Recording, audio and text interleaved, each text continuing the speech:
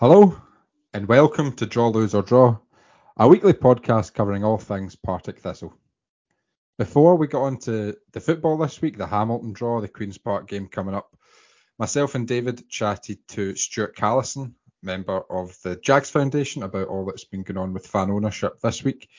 We understand that not everybody tunes in for that, so if you want to skip to hear about just the football, you can skip about 26 minutes ahead.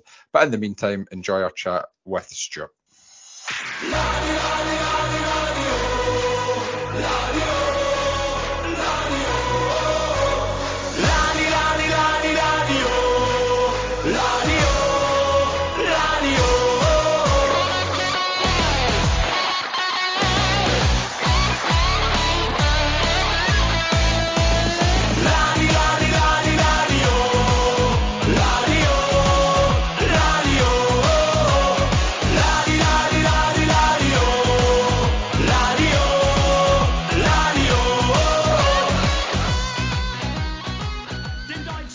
Myself and David have now been joined by Stuart Callison. Stuart, thanks very much for joining us. You're welcome. I know you've been on the pod once before, but just in case anyone missed that, do you want to quickly just start by telling us a bit about yourself and your role with the Jags Foundation? Yes, of course. I've been a Thistle fan since 1970 through thick and generally thin. I got involved, I was asked to get involved actually. Thanks for that. Back in about 2019 in the original working group and Jags Foundation board to pursue what we thought was the goal of fan ownership.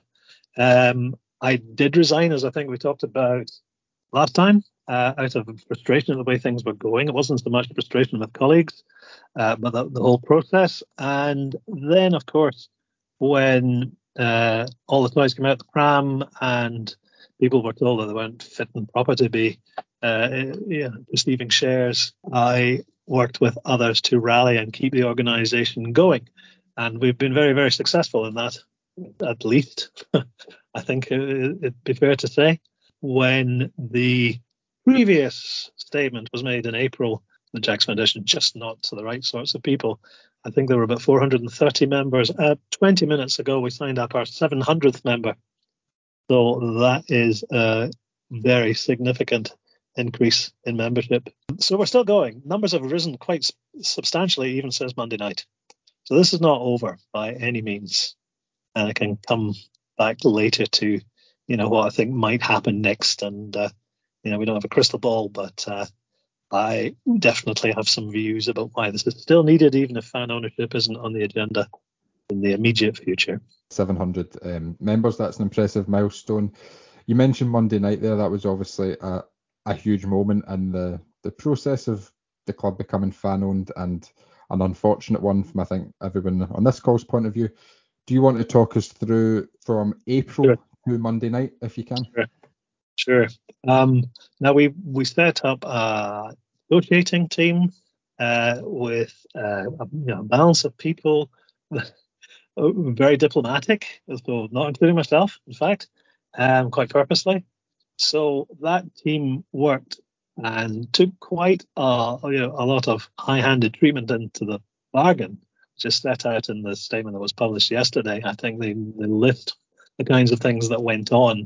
I would say, though, that over the last 2-3 months, although board members have tried to bring some kind of deal back for members to vote on, because a democratic organisation, it's not down to me or half a dozen others to decide what would and wouldn't be acceptable. However, I would say that where we'd got to, there wasn't any way in which we would, as a board, have been recommending what TBC want to members, because it was crystal clear that they would not contemplate any kind of financial checks, however limited, however secretive. It was even offered that a couple of our accountant members would do the review and not communicate with other board members. They wouldn't share the information even with other TGF board members. That wasn't acceptable either. There was to be no financial scrutiny allowed whatsoever, which of course is not something that I personally would have recommended to people, but it might have been that, other members would have just would have been able to see a way past that. I don't think so, but they might.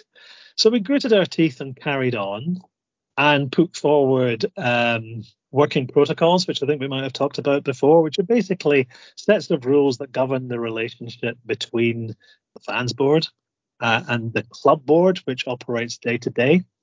And here I think we gradually, light dawned. I can't believe how naive I was for such a long time, but light dawned that when BBC, Jackie Lowe and Peter Shand were talking about the club, that fans owning the club but not running the club, this didn't ring warning bells for all of the people who'd been involved, because we thought that meant what it always means in the context of fan-owned clubs.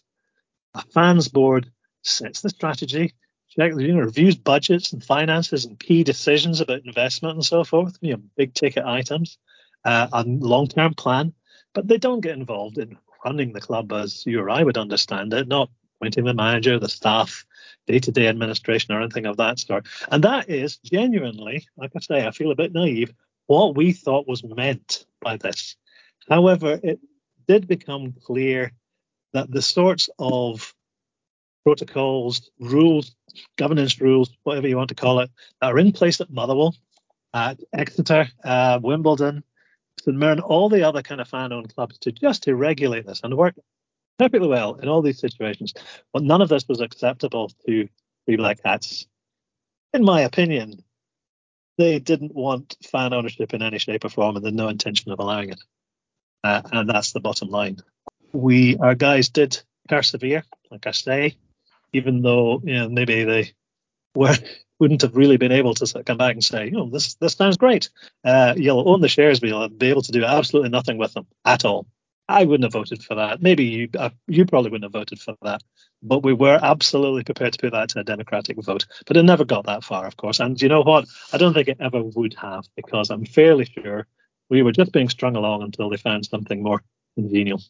I just want to come back to one of your points on the financial checks, and I did read you the email that the Jags Foundation sent out yesterday, but you'll do a better job of explaining this than me. The due diligence the Jags Foundation wanted to carry out. Why was this so important for the Jags Foundation to be able to do this before a potential transfer of shares? It's important. It's important in any such transaction. Indeed, we do think we have on record somewhere that when Ms. Lowe and colleagues first came into the club, they did actually carry out basic diligence checks themselves. So there you are. But it's important because before fans take on significant responsibilities, they need to know what they are. Morton, for example, their supporters had long and open conversations with their previous owners about the kinds of things that they're going to have to deal with. Floodlights are in dire state at Capello, you'll not be possibly amazed to know. So there are all kinds of potential liabilities that an owner's organisation, a fan-owned group, would really want to know about. How much money are we going to have to raise? Where will that money be required most? What are your long-term plans? Details of any borrowing, although we don't believe that there is any. You have to carry out these kinds of checks before you take on what will be a significant responsibility, financial responsibility. I didn't want to just arrive on day one and find the whole thing is in a terrible financial state. And suddenly we've got to come back to our members and other fans and say, sorry, folks, this needs done. We need $250,000 for the Jackie Husband roof, which I believe is the case. But what else is there? Yeah. So I hope that I've explained it adequately. Well, I wanted to mention about, because we read through the full 22-page PDF in preparation for this, and some of the stuff was quite well. The one that really stuck out to me was you mentioned about the due diligence, about levels of extremity you were willing to go to kind of get due diligence done. What it was going to be, I think maybe you and Sandy Fife, and Sandy and Andrew, who are the other Sandy two. and Andrew, who were going to be in a locked room with a person watching them. They weren't allowed to have a phone or a laptop in them or take anything in or any notes or anything like that. And they would get to see it for like an hour or two, and then that was it. And it's just drastic, bizarre. Right? Pretty drastic, but that was still not acceptable. Why would an individual deny due diligence, in your opinion, Stuart? I don't know. I mean, we could only speculate, and that's all it would be. However, one thing I definitely would say is that TBC's in-house lawyer, someone whose contempt for football fans in general and Partick Thistle fans in particular was made apparent on numerous occasions. He just had no interest in us or even being polite to the guys. And this was true of the predecessors as well. They claimed that there were legal reasons, which we couldn't possibly understand, of course, which would preclude the club board from allowing such diligence checks because it was a gift. The shares were a gift. Now, we took independent legal advice from sports lawyers at Morton Fraser, who are specialists, and they basically said that's nonsense. There is no reason other than that they don't want to allow it. Now, the ground is falling to pieces. I don't think there's any, certainly not in the last published set of accounts, is there any sign of any provision being made to fix the multiple flaws. Plus, you have to look at monies we had last year that we don't now. The Queen's Park ground share, that was quite a significant amount of money. My understanding from QPFC contacts is it was well over £100,000. There would have been COVID grants, furlough grants last year at the start of the season, if you remember. The fans raised £90,000. So we're getting up to about £250,000 at least of money from last year that just isn't there now. And I haven't seen any signs of cutbacks across the board. So if we are not successful this season on the field, the club only has about £500,000 in the bank, or did about 12 months or so ago. Again, publicly available information. So if they rack out big loss in 1 year, we're getting very close to the wire. And we still aren't fixing the state of our ground. I mean, every time I go to Firhill now, it's just so obvious that the thing is decaying, is rotting away underneath us. That it's great. Somebody said to me, as long as things are all fine on the pitch, fans won't worry too much. Yeah, up to a point, yeah.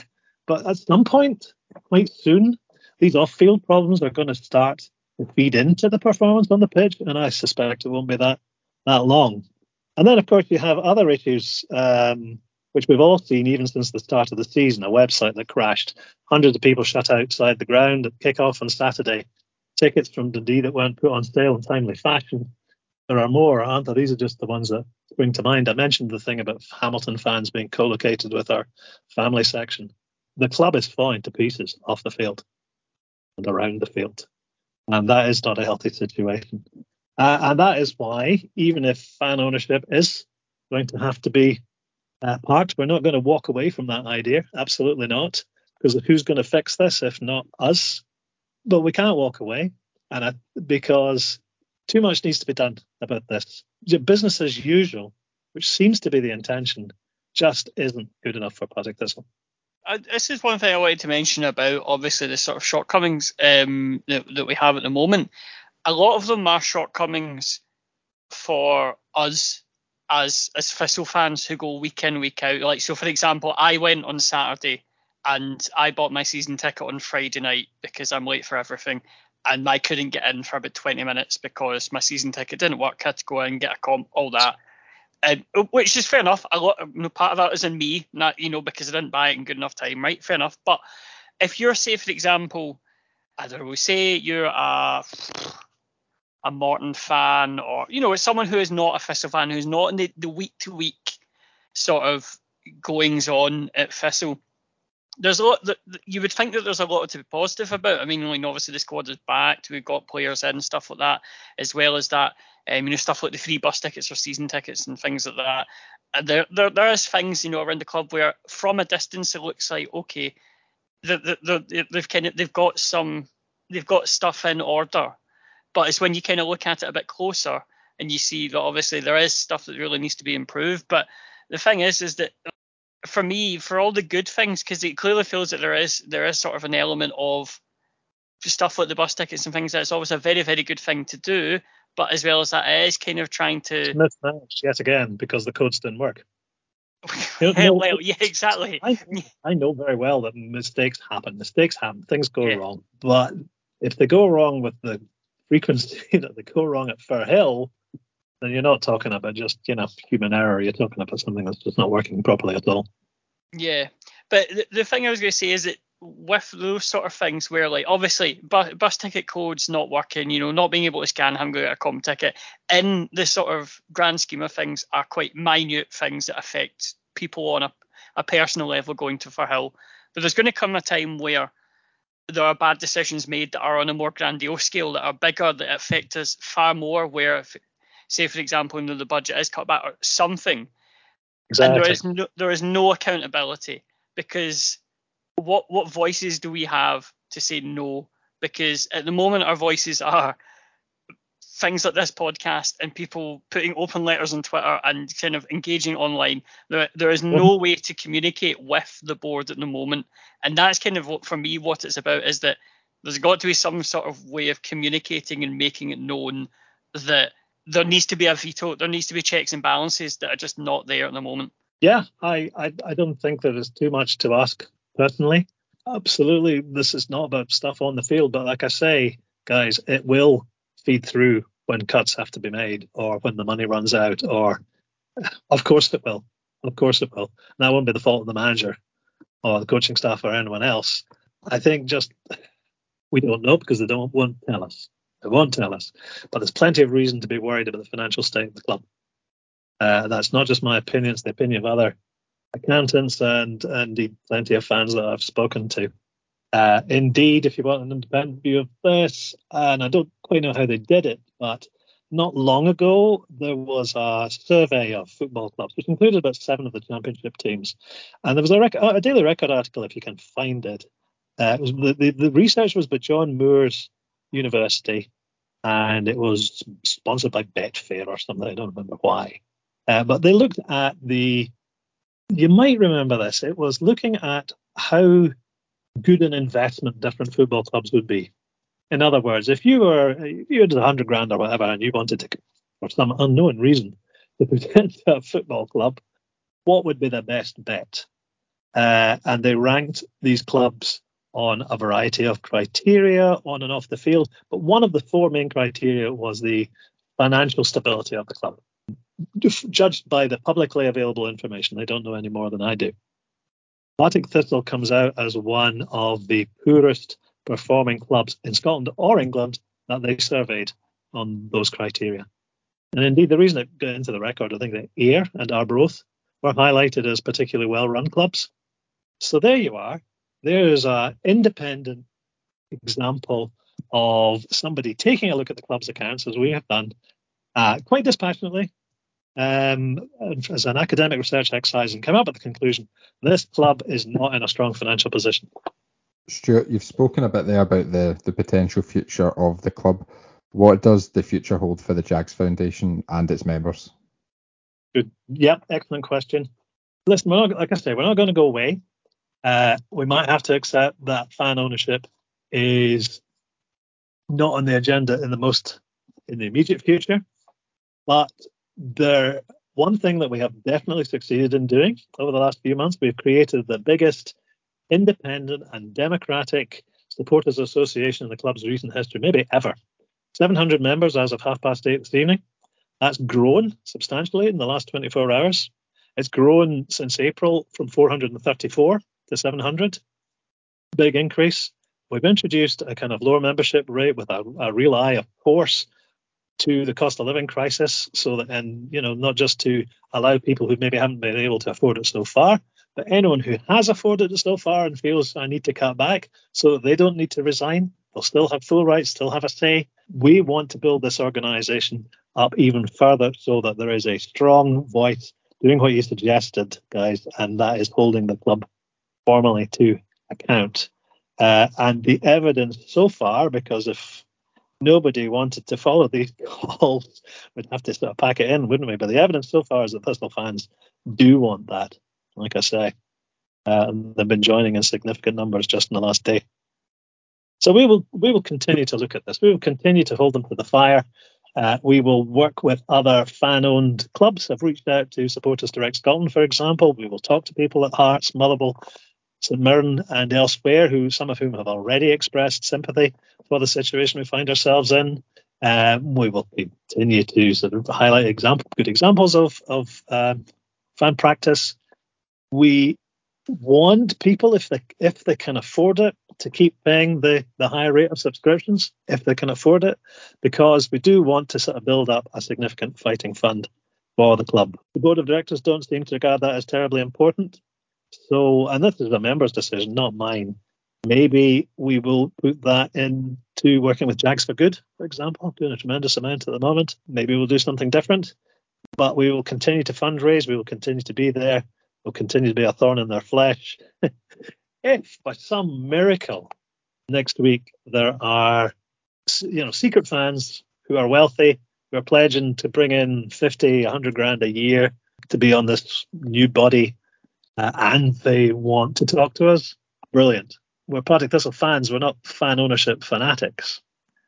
But if it's just a sock puppet organisation with a few hand-picked folk, and look, it's now the fans own the club, we are definitely going to keep pointing out the flaws of that. And by the looks of things, that's what people want us to do. Absolutely. I think myself and David would be right behind that, as would a lot of our listeners. I've got one more question, and then I don't know if David's got any more.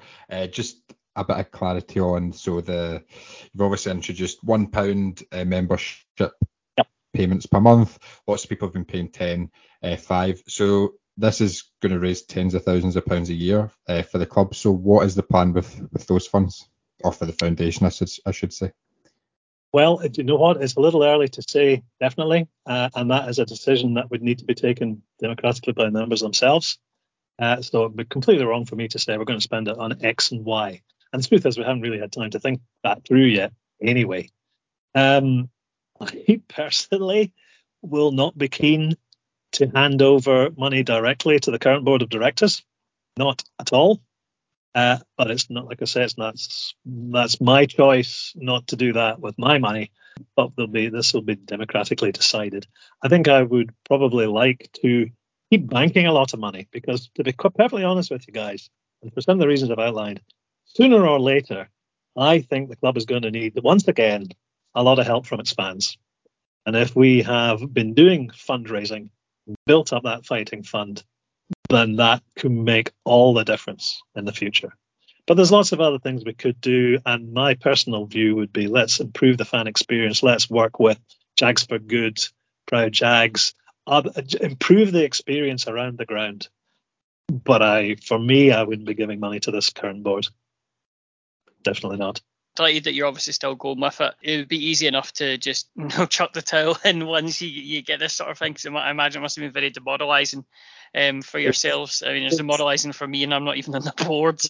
I think that Jags Foundation have shown themselves over the last couple of months to be effective communicators and worthwhile pressure group to kind of, again, keep the board on their toes and keep stuff in the public domain. And I think these sort of things, it's keeping it in the public consciousness, because if you don't talk about it, you don't leave it, and you leave it alone, it's going to disappear. And then that's what they want. They want everyone to kind of just brush it under the carpet and let them keep on going business as usual. And yeah, it's encouraging to see, and I'm excited to see what the future is.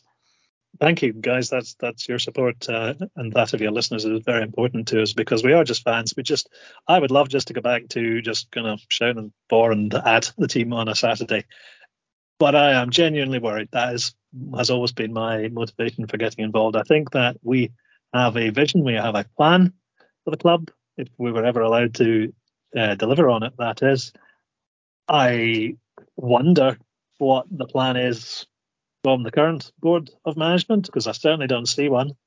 It's a thought. I looked this up, and what's a closing thought that worries me. Then, since the turn of the century, since 2021, I think, Scottish clubs have gone into administration. Some of them, Dundee, twice. And it can happen very, very easily, even when things appear to be okay on the field. So I don't think we should be at all blasé about the state of our club and the way it's being run. I think there's so many warning signals that we should all be very watchful and keep up the pressure however we can. Thanks very much for joining us, Stuart. Pleasure. As I said to you, we are happy to have yourself, anyone from the Jags Foundation, Of course, on at any time. And it's probably also worth mentioning that we have openly invited anyone from Three Black Cats or the new fan-centric group who are the expected recipients of the shares to come on at any time as well. So, Stuart, thanks very much for your time tonight. You're very welcome.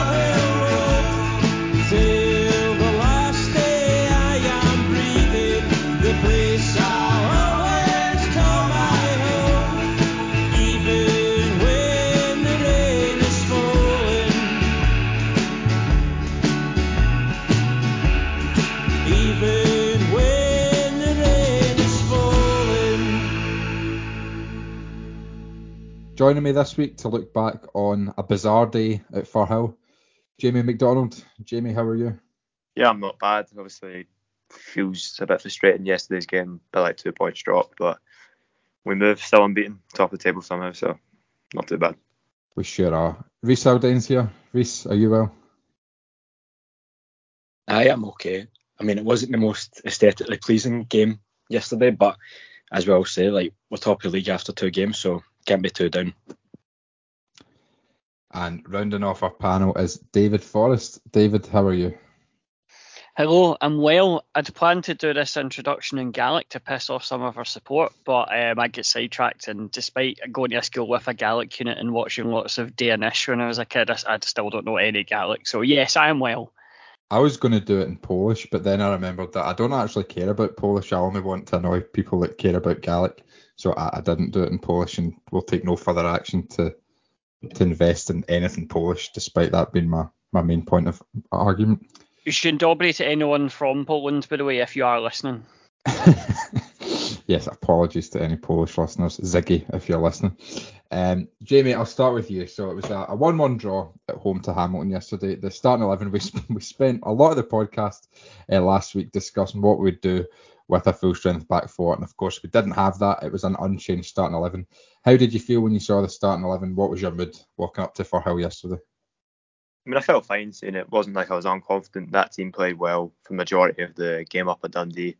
Obviously, it's not ideal having Turner at right back. I think he does put in a shift there, and it's not like he can't do that job, but I'd rather see him play in midfield. And McMillan, I think, is a bit wasted at centre back. I think he does operate a lot better at full back, but again, he can do a job in that position. So obviously we saw Brownlee come on in the second half, so it looks like hopefully for the Queen's Park game, Brownlee will be back in the back four, and Turner or whoever will have this discussion again about who's going to go in midfield. But I was reasonably confident seeing it, and we, because I thought it's a strong lineup. We've got good options, like we said lots of times. So yeah, I was pretty confident seeing it. Rhys, what about you? Were you pretty happy with the starting 11? We discussed last week nobody really deserved to be dropped after the Dundee game. What was your mood going into it yesterday? Yeah, just the same. I thought it's fair enough for the starting 11. They all put in a very good shift against Dundee last week, and it just goes to show that Darren Brownlee probably wasn't quite ready for a full 90. And as I say, barring that, I don't think there can be any complaints for match day 2 new season. So it's good for Brownlee just to get that, whatever it might have been, 35 minutes, half an hour under his belt. So aye, can't have any complaints. David, I know you weren't really planning on going to Firhill until you saw that there'd be some street performance at half time, and then we couldn't take you away from that. What was your mood walking up Firhill Road on Saturday? It's a really odd one because we talked in the first game about how it was such a collector's item. We'll never see this lineup again because it was so makeshift. We really enjoyed it. It's a team that we'll remember fondly in the future. About that back line, Kyle Turner at right back, what a novelty it was. No one expected it to be the same back four. I was happy to see the same lineup because I was excited to see them trying to pick up the momentum they got from the Dundee game. They played so well against Dundee that you couldn't really fault them for picking the same team. They had all performed really well, and it seemed really harsh to drop somebody. We talked about that in the last pod, but it was just very funny. We talked about how unique that back four was. We're never going to see it again, and then we've seen it again. And yeah, I was just excited to see us perform and hopefully not concede any stupid goals. Reece, what did you make of the performance overall yesterday? The performance yesterday, if I'm being truthfully honest, I thought it was a wee bit below par. I thought we were really slow passing the ball around the back, and I thought there was lots and lots of backward passes. And in my opinion, it seemed like there was a bit of a lack of urgency. Of course, there was bright spots throughout the game, and we had plenty of chances, but it just felt like nothing was ever going to fall for us on the day. And don't get me wrong, I thought Fitzy and McKinnon in particular were excellent. And I'm thinking back to last week, we spoke about levels and how it was par for the course that Harry Milne's always a 7 or an 8 out of 10. And if I'm being harsh, I would probably say that was his poorest game for us yet. While still being fine, he was still good, but I just feel like he didn't play his natural game. He didn't get a lot of balls into the box like we've seen before. But let's be honest, in my opinion, Hamilton will finish amongst the bottom three. And as I said earlier, I thought we looked poor, and I thought they looked poor, and they never really troubled us. And if we have intentions of winning the division, then these are the games you need to be winning. And you can say it's game 2 of the new season, and I get we're top of the league, we're still unbeaten, but I'm just being super critical of this performance because I would have loved to have been sitting comfy at the top of the league. And it's 2 points dropped for me, but that's just the way I see it. Jamie, do you agree? Yeah, I feel like it's 2 points dropped as well. You know, we're at home to Hamilton, who, no disrespect, but I don't think they'll be in the top 4 this season. But it's kind of a game you're looking to win at home. You can't. These games just frustrating you. Sometimes look back on a season and you go, we drop points there, we drop points here, and we don't want any home game to be one of those this season, to be honest. And you want to, without any, kind of cliches, make for a hell of fortress, all that crap that they always end up saying in the interviews. But realistically, you do want to have a really good home record, and it's not the best start. I don't think we were great yesterday. I saw McCall was saying that he thought we were, great to watch stuff. Don't think I agree with that. I don't think we were great to watch. First half up at Dundee was 10 times better than that, in my opinion. I just don't think we were at our best yesterday, but hopefully we can shake it off and do better next week. And David, what about you?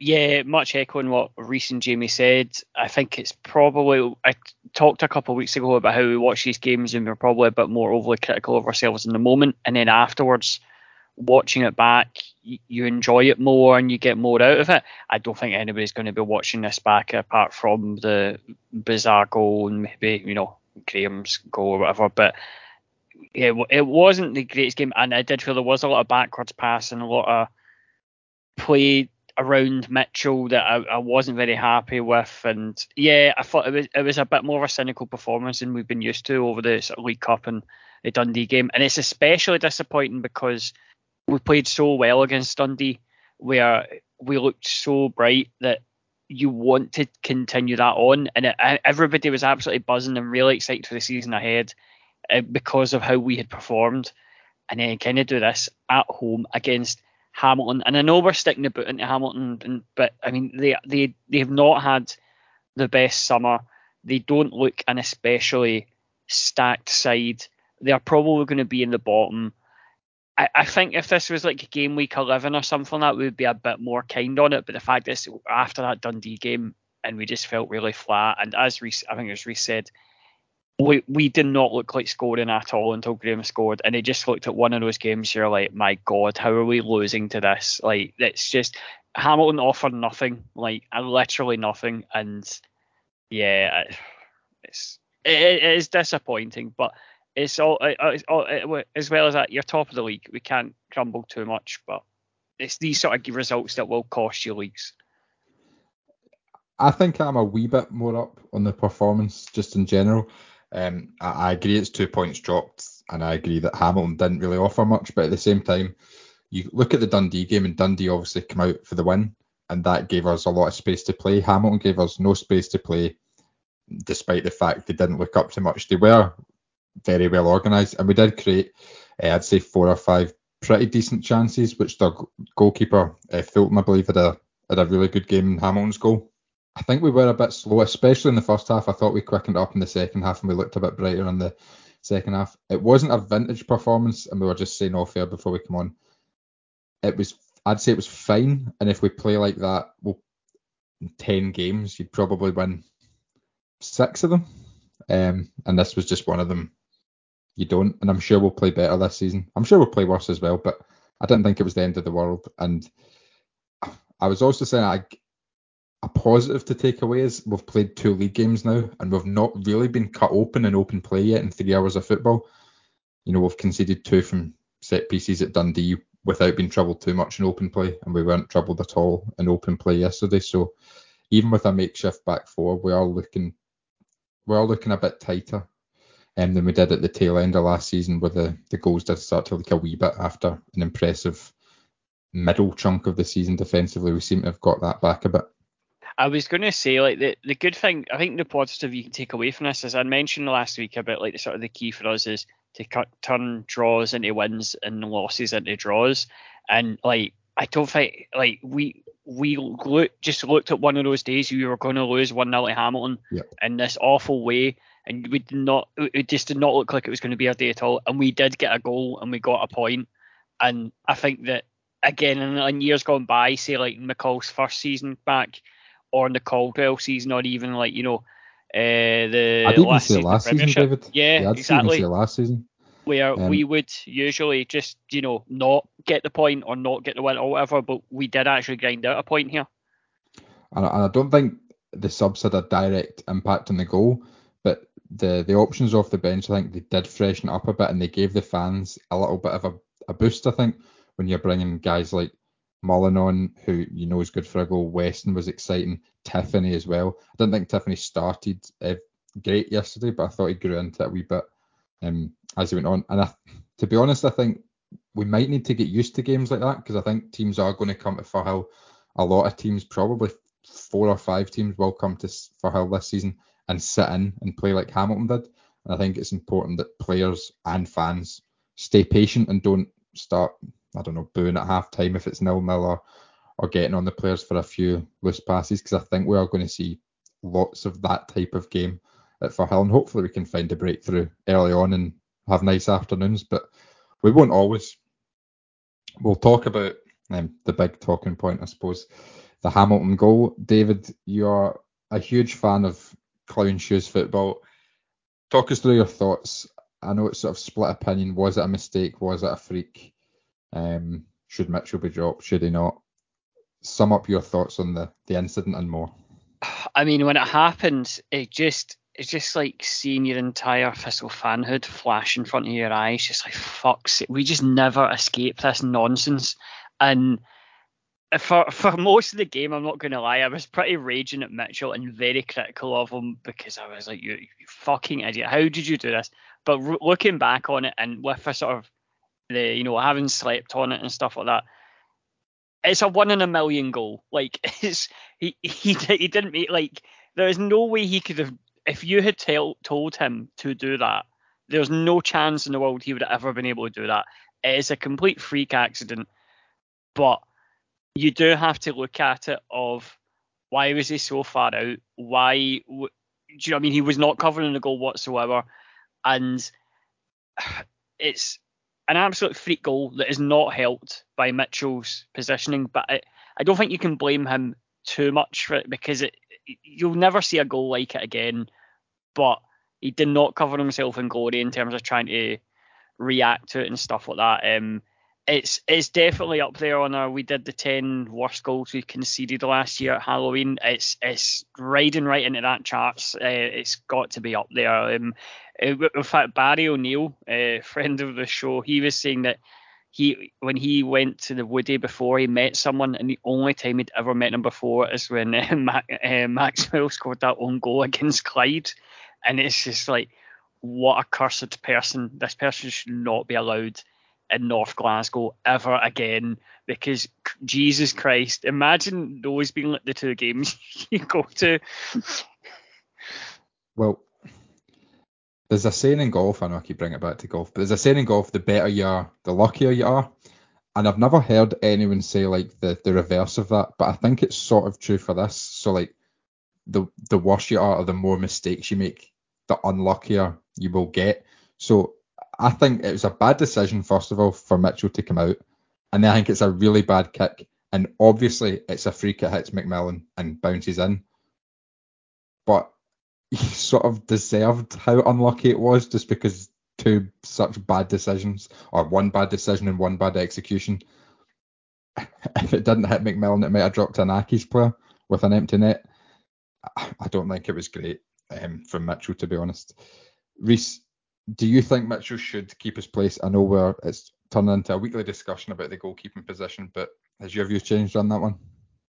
Well, it's as you just said there, like it's becoming, you're getting sick and tired of how the goalkeeping debate we're needing to have every week. It's going on for the past 3 seasons or so.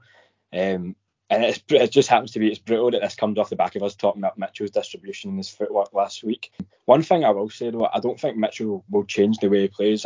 He's still going to be looking for the ball anytime it's played around the back, and he's still going to keep getting involved in the build-up. And I was watching him scream at the ball boys, and he was sprinting in search of a new ball as soon as the ball would leave the pitch. And let's just hope it's not a case of old habits dying hard when it comes to him, like trying to play with his feet. But as David's mentioned, the own goal was a disaster. It's one of the things I just hate in football if we get done by a comical own goal. And as David said, when you watch it back, like Hamilton didn't trouble us at all. It was a freak own goal.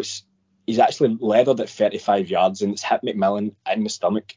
And it's like, it's genuinely 1 in a million. You can try that another million times and it doesn't come off. But you can't. We've done it umpteen times, but you can't keep dropping keepers as soon as they make one error. Like, it's not good for anyone's confidence. It's not going to help Sneddon either when he comes in knowing I've got one shot. I can only fuck up once. So I wouldn't have started Mitchell in the first place at the beginning of the season. But now that we've went with him, you've got to keep him in for another. He's got another shot basically. And if it happens again, then you look at bringing in Sneddon. It is harsh on Sneddon, but you don't want to keep chopping and changing every time one of them makes a slight error. No, I totally agree, Reece. I wouldn't have dropped Sneddon in the first place, but I think if you're backing Mitchell to be your man, you've got to give him more than one mistake before you take him back out. Jamie, what about you? Anything to add on the goal and the goalkeeping position? I mean, the goal is just, like we said, it's a freak own goal, but I just find it so frustrating because, like I was saying in the chat earlier, I feel we just have way too many of these recently. Last season, I was saying I could think of 3 off the top of my head. Harry Stone, it's not even a freak own goal. This was just a huge error up at Arbroath when he passed the ball straight to Nicky Lowe, was it? I can't remember who it was. And then there was the one with Sneddon up at Inverness when he sprints at the ball, it bounces over him, he misjudges it, they end up scoring. Then there was the other one when Sneddon's punted it off, I think it was David Moyle for Hamilton. And then they've scored in that awful game of Firhill. And obviously now another one yesterday. It's just to feel like we're never rid of these comical goals. If you think, but even back a few years ago, I think we conceded a ridiculous one against Morton. I think it was Scott Tiffany, I think, who scored it, where Elliott and Sneddon ran into each other and then Tiffany scored from 40 yards or something. And to be honest, you can go back over the last few years, we're always conceding these ridiculous goals, and I swear we never score any of these kind of ones. We just always concede them, and it's time to cut them out. It's so frustrating to watch. I feel it's just one of those things that irritates you the most as a fan, is when you concede an avoidable goal, especially ridiculous avoidable goals. It's infuriating, and I feel bad communication was also a part of it yesterday. I just wanted to ask you, Jamie, in all seriousness, how do you cut this out?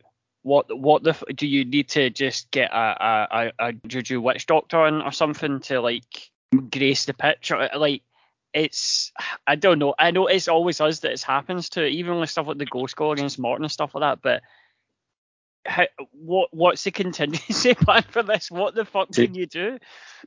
Yeah, it's just stupid things though, because see when you think back to the Sneddon one at Inverness, he just comes off his line for no reason, and the one yesterday, let it bounce another 2 yards and pick it up with your hands. There's just no danger there, and we just with the architects our own downfall. Couple of listener questions have come in about the halftime entertainment. Blakey asked, David, I'll come to you on these ones because I know you're a huge fan. Blakey asked, what halftime entertainment would you choose? And friend of the show, John, has asked, what halftime entertainment would you willingly suffer if it guaranteed a 3-0 win? So, David, 2 questions. What would your dream halftime entertainment be? And then what's the worst thing you think you could endure for 3 points? Oh, I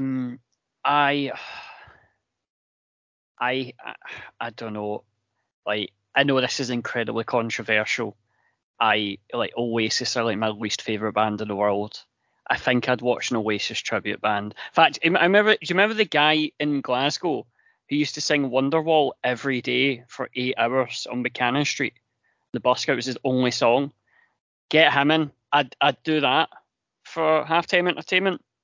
He was awful, but I'd do that for 3 points. That's fine. In terms of halftime entertainment, I don't know.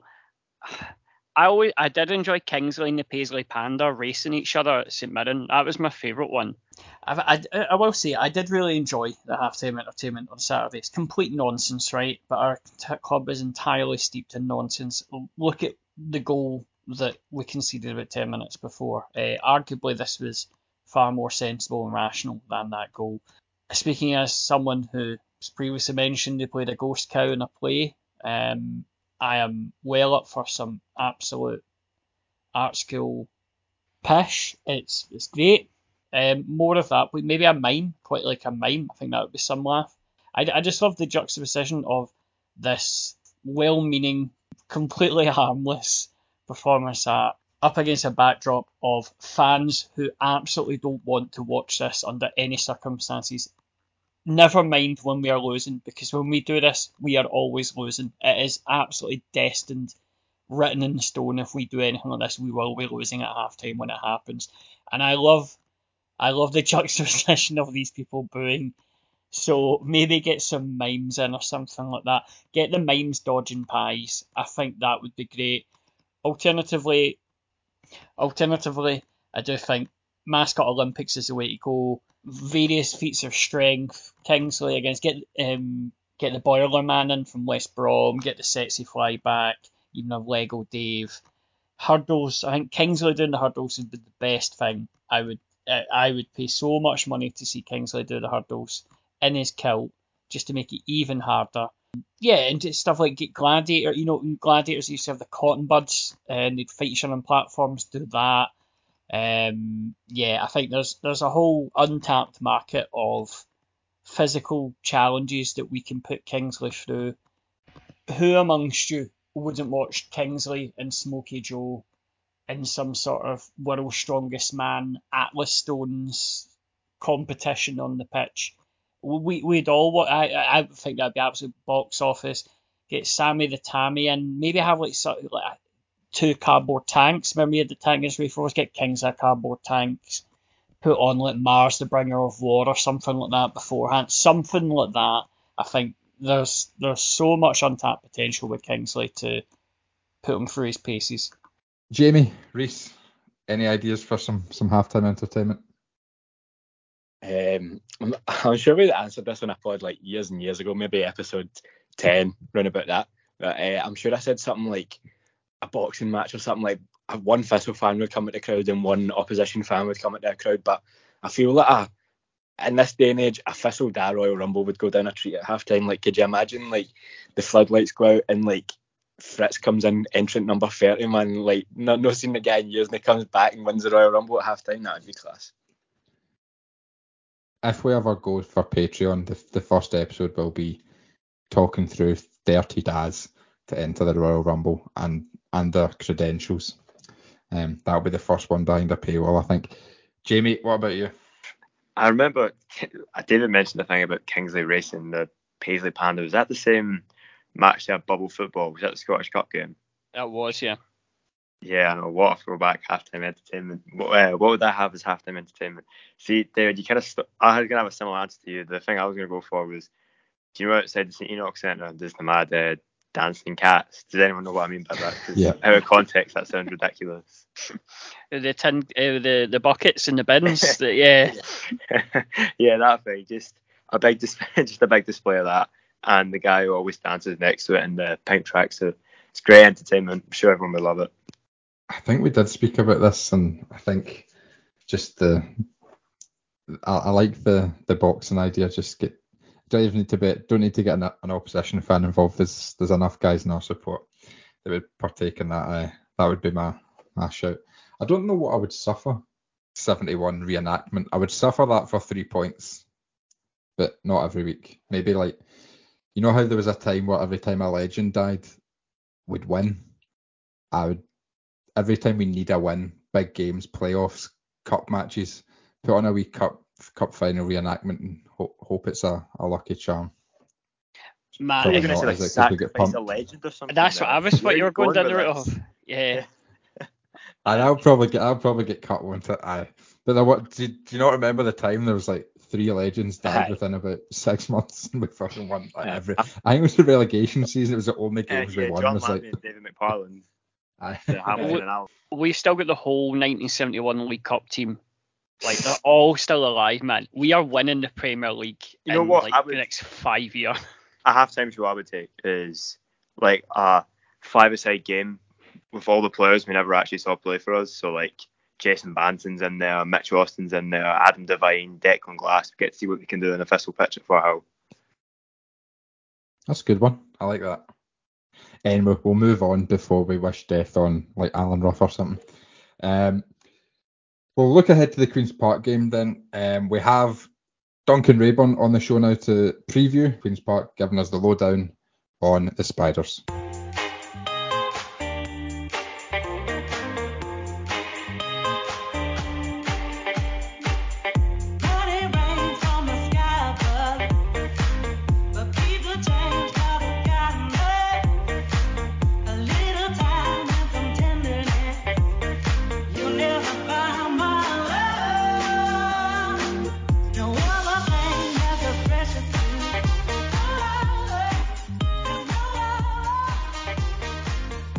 I'm now joined by my good friend and Queen's Park fan, Duncan Rayburn. Duncan, how are you?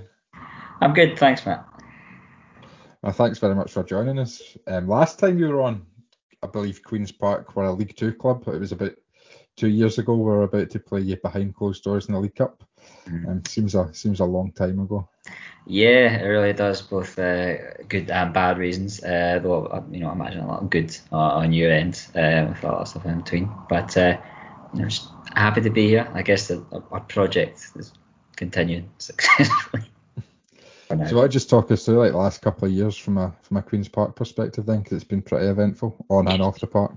It's been a roller coaster. So what did you say was it? We were just starting our League Two season. We're first as a big money club. But the short Ray McKinnon era definitely went very well. Definitely a lot different from what you'd maybe be expecting when people say Ray McKinnon era. It was the COVID season, which kind of added to it. So it was mostly watching this new thing through streams was certainly very, very, very weird. Watching we signed all these big players, but we can't actually go and see them yet. But it was a season of kind of grinding out runs, doing the job. Definitely winning at a canter, as I think most clubs who have subsequently gone into League Two have done there. But I don't think we won more than 3-0 that season, and even the 3-0 was only like maybe twice. So pretty grindy. Very different to last season. Still pretty in shock. We got promoted in the end. It started very well, unlike this season. I think we beat Cove, beat Dumbarton. Seemed like we were going to maybe blow the league away, especially after Falkirk looked absolutely atrocious. And we just kind of fell into a massive rut of draws, mostly 1-1 draws. I think there was like 10 in a row or something like that. Here we go. Yeah, going for 55. Yeah, I think we nearly see the record actually from or one short or something. A record 1-1 draws a team can have in a season. Something ridiculous like that. Anyway, it was pretty frustrating. Managed just about sneak into the playoffs. I will say, even during those 1-1 draws, we were like we were still pretty hard to beat. Like I think even Cove won. Like they were 27 points ahead of us and beating the league when we were fourth, but they never beat us once that season. And in fact, we beat them once, so we had a better record. The only problem was I don't think we ever beat East Fife, who came bottom that entire season. So it was like that. And then going to the playoffs, got a couple of hard fought wins. So a lot of people attribute that to Owen Coyle coming in. We'll see how true that was in the future, maybe. See if that sticks. But very enjoyable ones against Dunfermline and Airdrie too. Massive clubs, of course. Yeah, we'll go on to Owen Coyle and this season in a minute. I just wanted to ask you, the game on Saturday's obviously at Stenhousemuir. How's Lesser Hampden coming along? What's that been like, being effectively homeless for a couple of years now? Well, is it coming along? That's the question. I think it's been 2 years now since we've actually started work there. And I think at this point everyone just points out the amount of teams that have decided to build a new stadium or a new stand, put the plans in place, built that stadium or a stand, and the time it's taken us to put up one steel bar or whatever it is.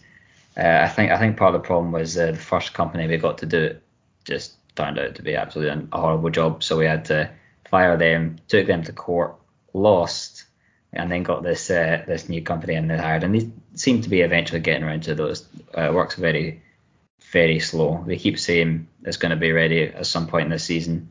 I think everyone who, a lot of Queen's Park fans live around the south side and go walks around it, and you can kind of see with your eyes that's probably not going to be true. I think the steel barriers that make up the stand have gone up recently, which made it look a bit better, but still a long way to go. So we've got to get used to it. Any hopes of getting in this season? Every time you hear from a club official or a statement, they still seem to be planning on it, which maybe says something. And I think at Fort Hill last season, at the Airdrie game, the playoff, a lot of the BBC camera crews were apparently, this is the rumour, that they were told to prepare to go to Lesser Hampden next season. Again, it doesn't look like that much progress has been made though, so I'm staying cynical and saying no, we'll have to stick for travel around central Scotland and any stadium that's available for the moment. So you had your first home league game on Friday night there, a disappointing 3-2 collapse. Yeah. How is this, apart from that, obviously disappointing, a good start to the season up at Inverness and a sort of mixed League Cup campaign? How are you feeling that the season's gone so far, and how are you feeling going into Saturday's game? Well, I'm definitely a lot less optimistic than I was even just a week ago. I was never that optimistic about going into a game of Partick Thistle. You seem to have signed pretty well over the season. You did pretty well last season as well. And I've not played it too many times over the past few years, but it's always been a kind of losing fixture for us. But after Inverness, I'd say I was feeling pretty positive. They are a tough side. They got to the playoff final last season, won in the first leg of it. Am I right? And to come away up there with a draw, I thought was pretty good. Especially going after the League Cup campaign, we basically showed we can beat League Two teams no bother. And then when it came to Dundee, we presented like we were pretty terrible the first half. Again, it was at Steny. I wasn't there, but we seemed to come back a wee bit in the second. A lot of that was to do with substitutions. And the Hamilton game I was at, we took a long time to get into it. We seemed to be a team of maybe have one really good half in us, and then just completely collapse at some point, as that game at Ayr showed. I was busy in the pub debating chickens at that point, so I can't comment too much, but it seems the same as even against Inverness, really. First half we looked like we could have beaten them 3-0, and then second half, we're just hanging on really for 1 point. So, well, I'm somebody that still does follow Bolton and used to follow Owen Coyle at Bolton. I seem to have a lot of strong opinions on Owen Coyle. Yes. At the time. Weak second halves was an Owen Coyle trait at Bolton. So how has Owen Coyle been since he came in sort of unofficially last season and officially this season? Can't say much too bad yet, to be fair to me. They really did. They seemed to give the team a boost at the end of last season. Again, after all of insipid 1-1 draws. First on Laurie Ellis and then under Martin Bucher, our head of development, who really didn't want to seem to be manager for as long as he was. I think he was there half a season, and then every post-match interview, he just seemed absolutely raging that he was still having to be in this job when he was like, really wanting to work with the kind of youth teams more. So at that, even before the playoffs, you could see when Owen Coyle came in, there was even though I don't think he was officially manager, he was in the sidelines, and there was a bit of kind of morale boost. He always comes off pretty well in his interviews. I think he seems like especially compared to other managers who are very kind of like robotic by numbers, he seems like a genuine good guy, and most people who have met him, fans and members alike, seem to agree. A lot of players seem to agree as well. One thing I noted from ex-players though, like you said, with the fitness, they seem to all agree he was a really nice guy and knew how to get a kind of morale boost out of his players. A lot of that maybe comes with like tempting them with chocolate and treats, which probably doesn't suit for the fitness. But yeah. What I heard from Bolton was like the training, the actual football training and fitness training, very minimal. As long as he got like a table tennis tournament, and at the end of the day he was happy. I heard one ex-player, was it? Maybe we were online. Maybe in Bolton. Who's it he went to after Bolton? Oh, he's ruined like almost every Lancashire club. Burnley, Bolton, Wigan, Blackburn. I think it was an ex-Blackburn player. I just remember, and this was before he signed with us, so I just remember him discussing the podcast, and he thought, oh yeah, he's the best guy in the world. But he used to, every training, he used to have like a five-a-side match, and the best player, the man of the match, got a tin of Quality Street. He was like, it was fantastic, always used to win, but I think my waistline like doubled during the season. Well, if it works for you, come May, I'm sure you and the press will be delighted. And you talk about the Murray gained like £50. You mentioned Simon Murray there, and I'm guessing he's going to feature in your next answer. Who are the danger men we should be looking out for? Yeah, Simon's definitely up there. He can be a very frustrating player at times, and especially last season he has a tendency to miss a sitter. I will say most of the sitters he missed, they wouldn't have been chances if it wasn't Simon Murray in the ball. He does a lot of work. He's got the pace, he's got the skill to get past defenders. The eye for goal is lacking definitely a lot of the time, except in big games. He's always kind of the playoffs last season being the biggest examples, both against Dunfermline and Airdrie, and remember against Edinburgh in League Two, where it was basically the game that was going to decide whether we were going to just cancel the league or not. We were down like 2-1, 2-0, and he came back with 2 goals at the end. So he's definitely a kind of big game mentality to him.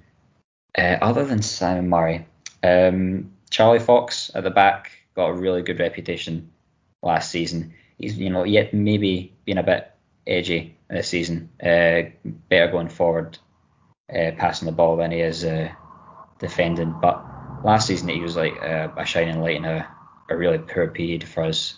Possibly you can even include your ex-player Tommy Robson in that, I don't think he had the best time at Thistle from what I hear. I remember a lot of you and a lot of others like David warning me that he was not going to be the greatest, but he's in League Two he was definitely a very shaky, but he came on leaps and bounds last season, defensively especially, some as well, and maybe finally Grant Savory, who he just signed from Peterhead last season. I don't actually remember playing him last season at all, but when he came in, like all his reviews, like he was amazing, and I gotta agree, like since I've seen him play for us, he's really good at that kind of just playing behind the striker, number 10 role. Just he's about to replace Liam Brown, who is also tapered off a bit, and he's got that really exciting kind of energy to him, especially for someone so young. So I'd go for those 4. Yeah. We'll keep an eye on them. We'll maybe stick Stuart Bannigan on one or 2 of them on Saturday if he's in the team. A couple of predictions then. Firstly, where do you think Queen's Park will finish this season? Oh, you asked me a week ago. Maybe tempting with some playoff talk.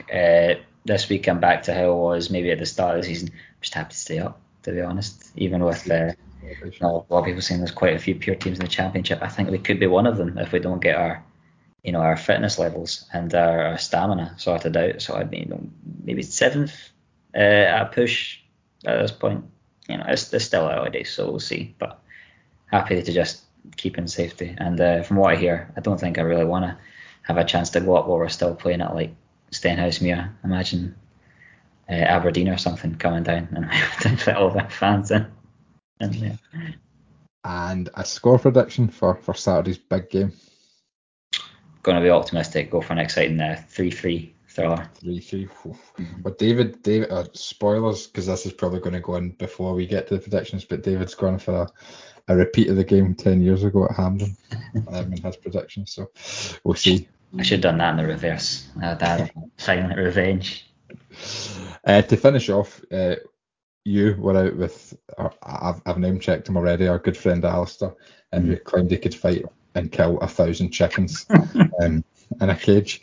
Do you have any advance how many chickens you could beat in a fight? Would you top 1,000?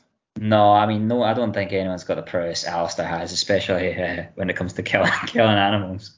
It is important to state that this is a purely hypothetical scenario, and any chickens harmed only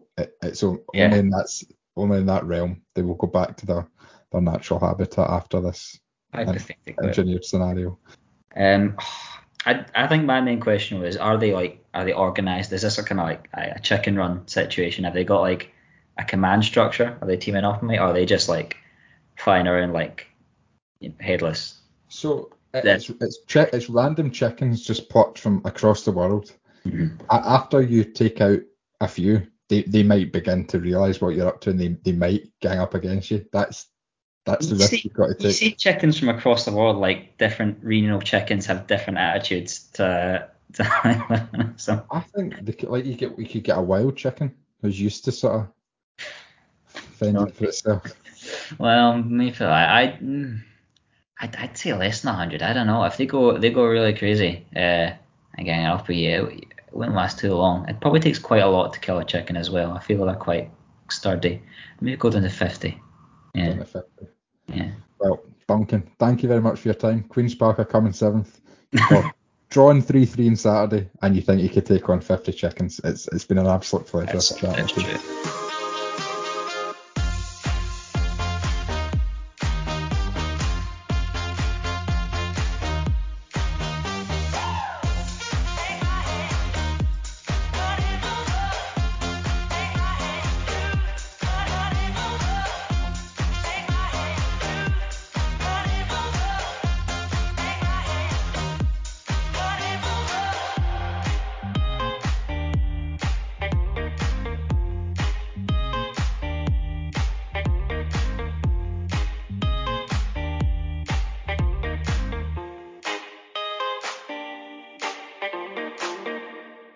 Reece, I'll come to you first on the Queen's Park game. Any changes you'd like to see to the starting 11? And if so, who would be unlucky to miss out? Because we spoke about a potential first choice back four coming in at the weekend there, and it didn't quite materialise. And I put a question in the chat earlier.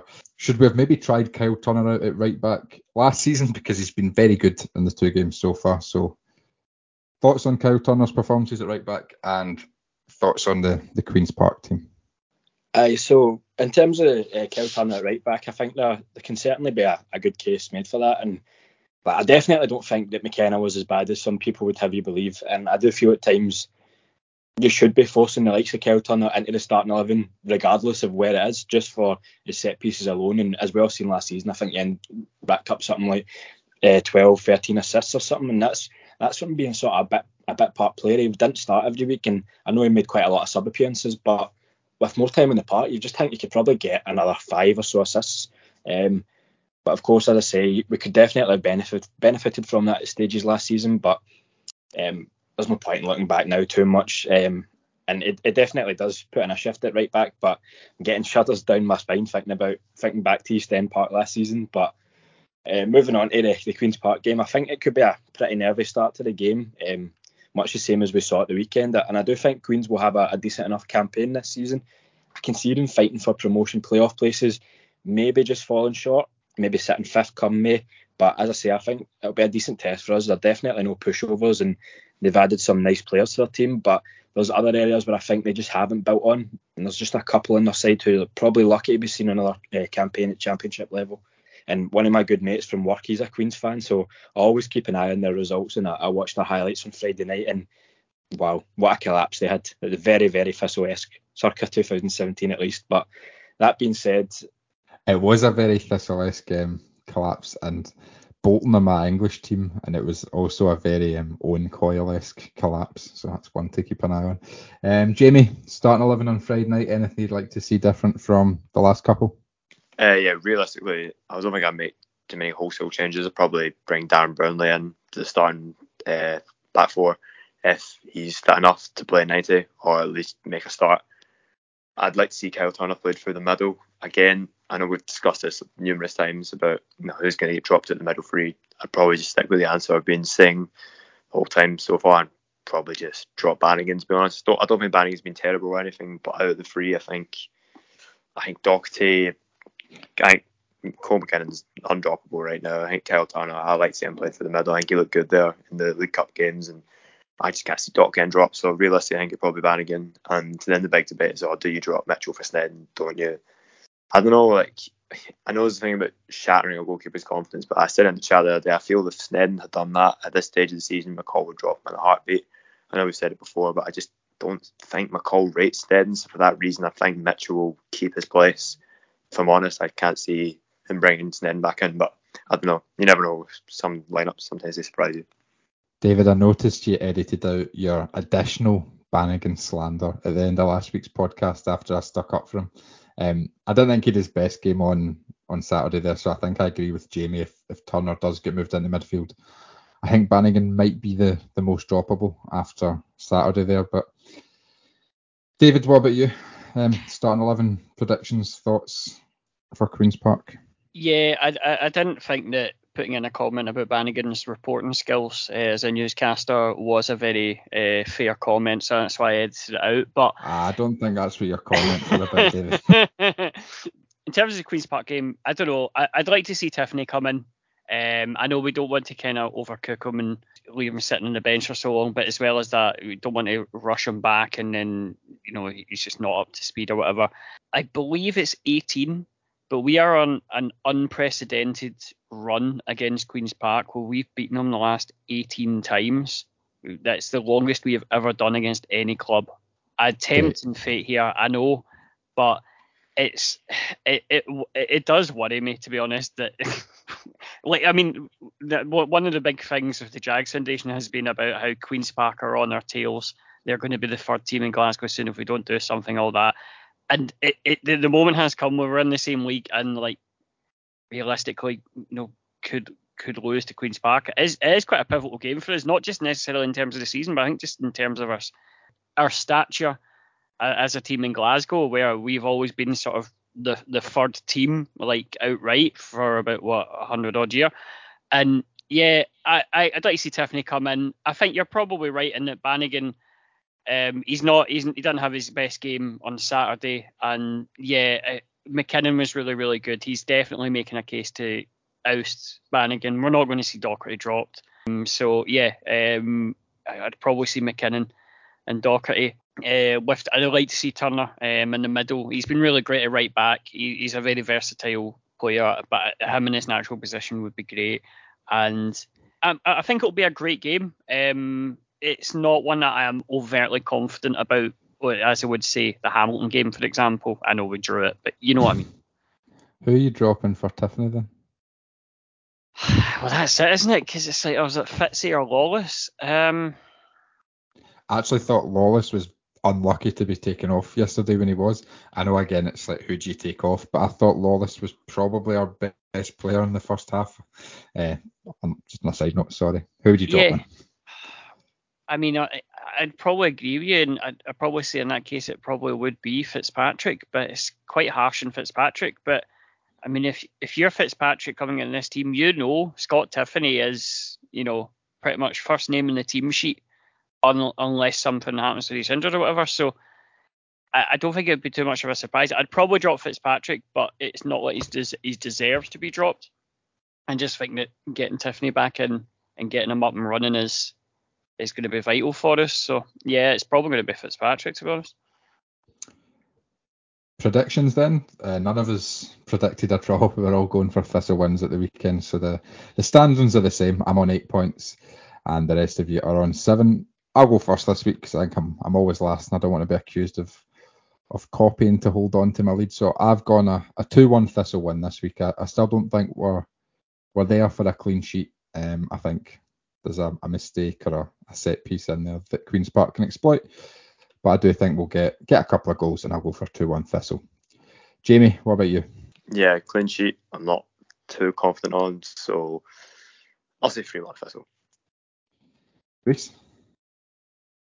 I'm also going to say Queen's Park 1, Partick Thistle 2. Going to stick with you, Matt. I can see Queen's Park maybe getting a goal.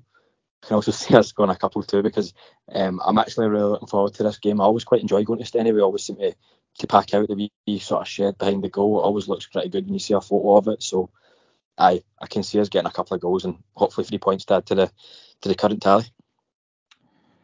David, what about you? Yeah, I'm same. I don't think we're keeping a clean sheet, but I do think we will win. We're going 19-0, I think. Overwhelming temptation to say 5-4 again, and a repeat of that insane Ramsden's Cup game. Fuck, why not 5-4? What a game! And it'll be me, you, and the Setsy Fly in the Stenhousemuir Social Club afterwards, having a pint.